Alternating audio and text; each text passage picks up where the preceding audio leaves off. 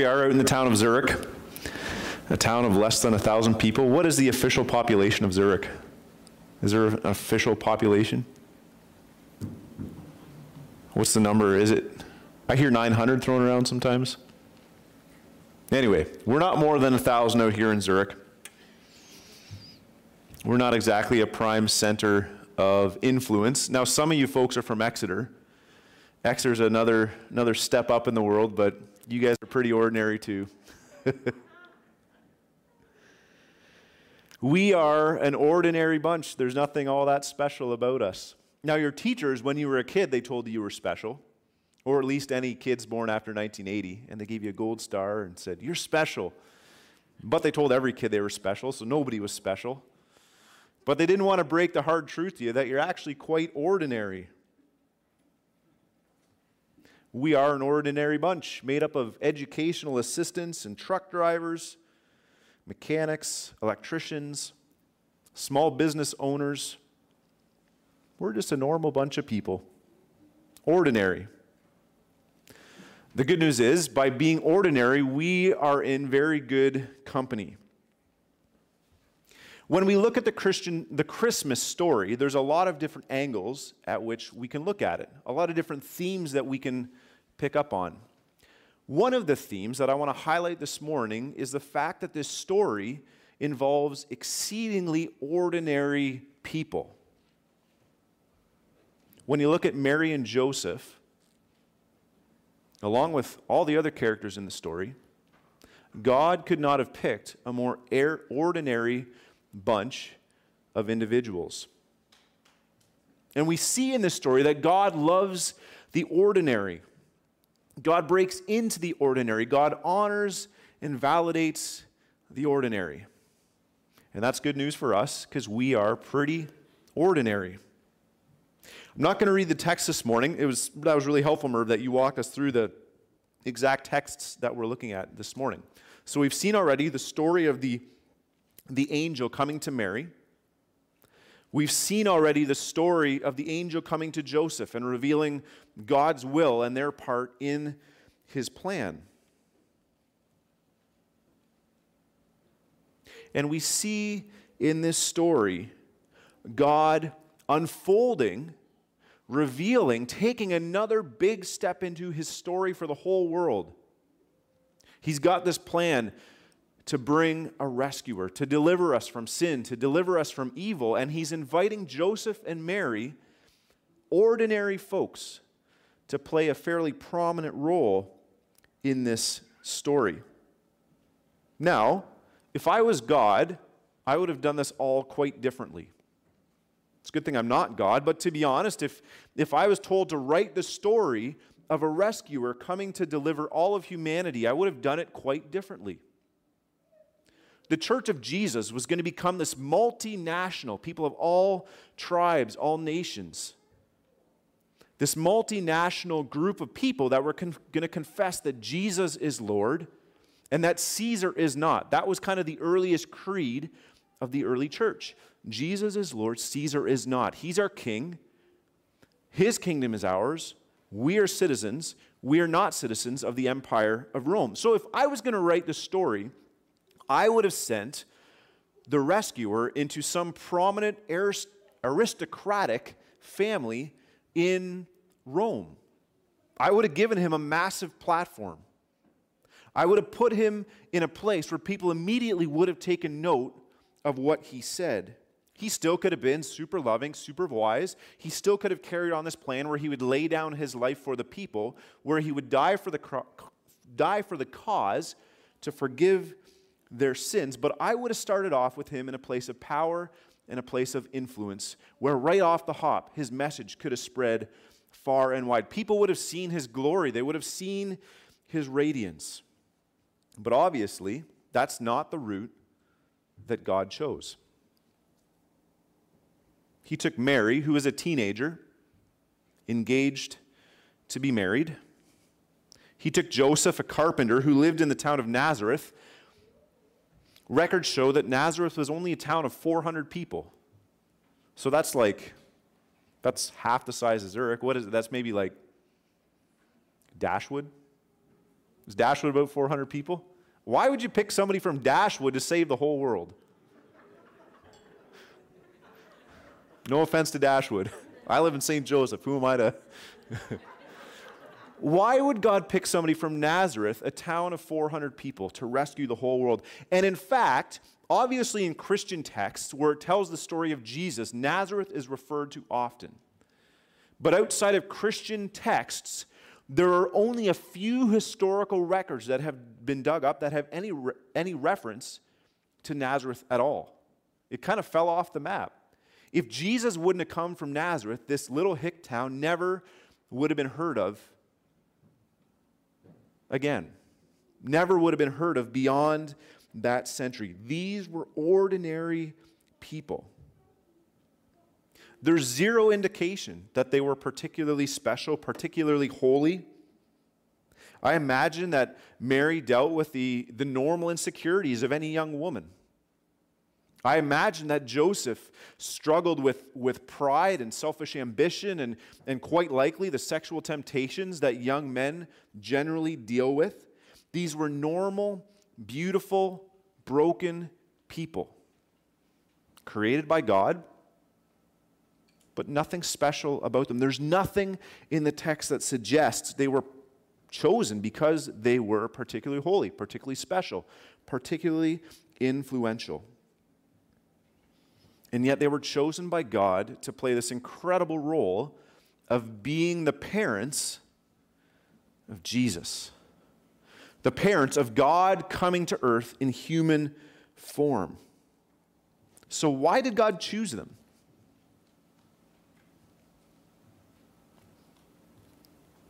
It was grace. That's all we know. He chose them out of His grace. It was a gift that He gave them to play a role in His big story, not because they'd earned it. Not because He looked and said, well, you guys are especially great. It was a gift of grace. The angel appears to Mary, and it says in the text, it says, "Greetings, you who are highly favored. The Lord is with you." Is there any indication for why Mary was highly favored? Nope. We see her faithfulness following the call, but there's nothing leading up to it suggesting that there was any particular reason why God chose her. Same thing with Joseph. No idea why God chose Joseph. It wasn't because they were influential. It wasn't because they were super wise or kind. God's grace, His choosing of people, His presence in our lives is poured out in unexpected, unmerited ways. And that's good news for us. God has chosen you. God has called you to take part in His story, not because you're special, not because you're particularly holy, not because you have any grand measure of influence. He has chosen you because of His grace. He chooses us from Zurich and Shipka and Brucefield and Blake. He chooses us by His grace to be a part of His story. Doesn't matter how unremarkable you are, each one of you gets to be a part of God's story. God's looking at you and He's saying, hey, I like you. I love you. Will you join with me? Will you walk with me? Will you take part in this big story that I'm unfolding of rescuing the world from sin and evil? And this is a gift of grace. This is a gift that is unexpected. Now, what's remarkable or unordinary about this story is the obedient faith that Joseph and Mary demonstrate. It's incredible how they respond. One might expect that Mary would have ran in fear and said, good heavens, there's no way I can do that. Surely there's someone else on earth who would be a way better mother to Jesus. Don't you think she'd have thought that? Like, couldn't there be some other lady who'd be a better mother to God in human form than me? I'm certain she thought that. There's no way she was sitting there being like, oh yeah, I'd be a good mother to Jesus. But she responded to the invitation with obedient faith. Surely Joseph, he had trepidation for his reputation. He could have said, no way, I'm not risking my reputation. I'm not risking the likelihood that people will refer to me as an adulterer, that people will whisper and gossip and talk behind my back. I'm not going to risk that. He could have walked away from Mary. They could have said, no thanks. The angel says to Mary, you will conceive. And that indicates that this was not something that had already happened. It was something that was going to happen following the invitation, following her response. God is a gentleman. God gives free will. I'm kind of assuming some things into the text, but I fully believe that Joseph and Mary had the complete option to walk away and say, nope, someone else can do it. I'm not up to the task. They could have walked away, but how did they respond? These beautiful words from Mary in Luke 1:38. She says, I'm the Lord's servant. May your word to me be fulfilled. And then Joseph, it says, Matthew 1:24, it says, when Joseph woke up, he did what the angel of the Lord commanded him, and he took Mary home as his wife. These are incredible responses of obedient faith. To hear the invitation of God, his gift, his extension of grace, and say, all right, I'm going to join with you in the unfolding of this story. And so we think about this fact that God has also chosen us by his grace. It might not be as big and prominent. Well, I shouldn't say might not. It isn't. You don't have as big and prominent of a task as Mary and Joseph did. Followers of Jesus aren't going to be reading about us 100 years from now. They're not.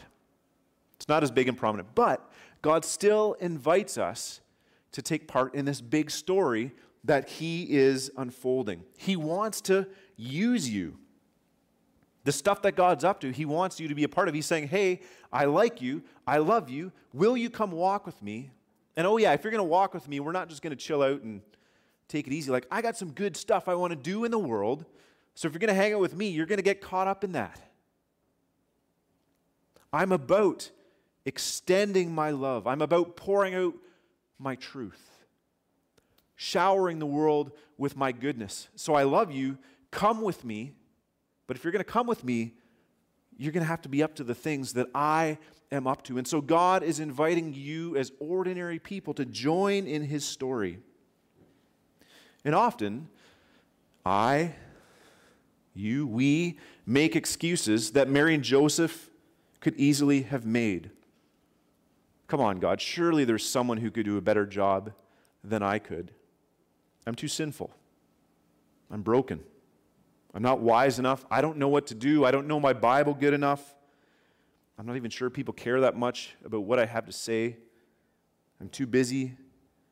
Excuse after excuse after excuse. And Mary and Joseph could have made those excuses as well, but God chose you. Not because you're special, but because of his grace. He loves you. He wants to be with you. And when you're walking with God, he's going to say, all right, will you join with me in unfolding the story of rescuing the world? And so we ask, what does it look like for us to respond with obedient faith in the same way that Mary and Joseph did? The good news is, when we say yes to God's marvelous plans, he will give us what we need for the task. He will fill us with the Holy Spirit. Mary did not have the capacity within herself to persevere on this journey in the way she was going to need to. Joseph did not have the strength within himself to ignore the gossip, the noise around him, and not let that affect his spirit. But it was the presence and the empowering of God's Spirit within them that gave them what they needed to walk with faithfulness to his call. That's why the angel says to Mary in verse 35 of Luke 1, says, "The Holy Spirit will come on you, and the power of the Most High will overshadow you." It wasn't up to her to do it. She wasn't capable. God was going to give her what she needed. It was the Holy Spirit that would give them the wisdom they would need to raise Jesus. It's interesting. I don't know what that looked like, but it's interesting to think about what was it like to parent this little kid who is God in human form. If you sit and think about that for 10 minutes, it just blows my mind. Max Lucado, I've read it here actually on a couple of occasions. Max Lucado has a story that he writes, and in it he makes some sort of reference to God at Mary's table spilling his milk. I think if Jesus was fully human, he was growing and developing motor skills. I don't think he came out with perfect hand-eye coordination, came out of the womb, was just good to go with all the stuff. I'm sure he spilled his milk as a toddler. And I'm sure Mary wasn't the perfect mom. But I'm sure that the Holy Spirit empowered her and filled her and gave her what she needed to guide him on this path and this journey. Mary couldn't do it. She was too ordinary. Same with Joseph. But God could, and that's why he gave them the Holy Spirit. So what is God calling you to in these days? It starts with receiving his grace and his mercy and knowing he chooses you because he loves you. And so all of your, I'm not good enough, so I can't, whatever, that doesn't cut it. God's picking you anyways because he really likes you. So it starts by receiving that grace. But then asking the question, how is God inviting me, like Mary and Joseph, to join with him in unfolding this big story that's going to bless the whole world? Perhaps you know of some way that God's inviting you into this story that you've been resisting. Maybe you have no idea because you're not asking God because you think you're not good enough. So either maybe you know and you're just resisting it. Maybe you have no idea because you haven't asked God because you think you're not good enough. Whatever the case, I think that this story confronts both of those possibilities. If you're resisting, God will give you everything you need. If you think you're not good enough, well, that's the whole point of it. God picks people who aren't good enough. I want you to believe that God can use you. And I say that with full confidence, looking at every single one of you in the room and imagining all of you folks watching online. I don't know everyone who's watching online, but I say that with full confidence that God wants to walk with you and use every single one of you to pour out his goodness into the world. So what could that look like? Kids. Maybe that means that you need to be open to the possibility that God is calling you to be a missionary, someone who goes, is sent out to share God's good news in other parts of the world. And you think, oh, I can't, I'm not. Maybe God's asking you. He'll give you what you need. Or maybe to be a pastor or a church leader. Or maybe for you kids, it's as simple as on Monday at school, you're going to see some kid getting bullied. And part of stepping into God's call on your life is to go over to that kid after the other kids are heckling them or being super mean, walking over and just being like, are you doing okay? And then striking up a conversation about what you did on the weekend. That could be a wonderful way of expressing God's goodness and truth and love in the world. And instead of saying, well, I can't, I don't, being obedient to what God's calling you to and expecting the Holy Spirit to give you what you need in that moment. Maybe for adults, maybe God's asking you to preach a sermon here someday. Maybe God's asking you to lead a Bible study. Maybe God's asking you to serve as a deacon to care for folks in and beyond our church family. Maybe it's that neighbor who moved in the farm down a ways. They moved in 3 years ago and you still have never met them.